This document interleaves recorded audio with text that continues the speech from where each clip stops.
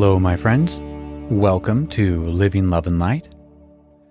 Alas, there is no episode today. In fact, there will not be another episode until Monday of next week.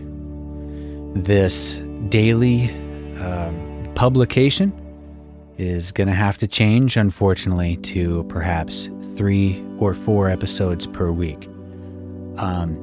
Despite my intent to live a more spiritual life, I am definitely in the illusion, so to speak, and I've got to take care of work.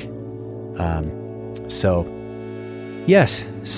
these daily episodes are going to be moving down to 3 or 4 times a week. There are a few of you between 15 and 20 who check out the YouTube channel or the podcast every single day.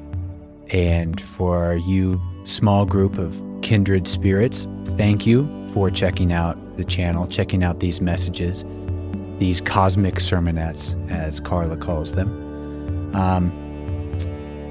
I hope you're enjoying them. I was hoping to wait and do this announcement in about a month or two, because in the next 45 episodes, after the next 45 episodes, we get to the Ra contact in January 1981. And I was hoping to continue this daily grind until we got there. Alas, it's just not going to happen.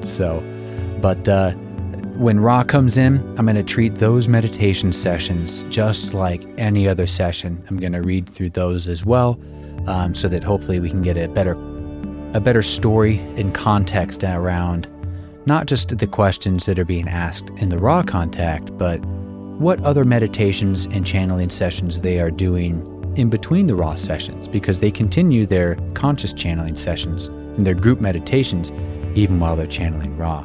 So I'm looking forward to the journey.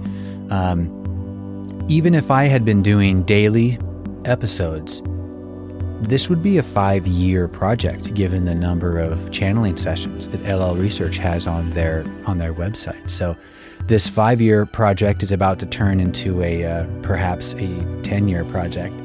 But that's okay, I suppose. This subject is truly a lifelong endeavor. But I've been enjoying the ride so far. I hope you have been enjoying the ride so far. Thank you for checking in, and I'll see you soon.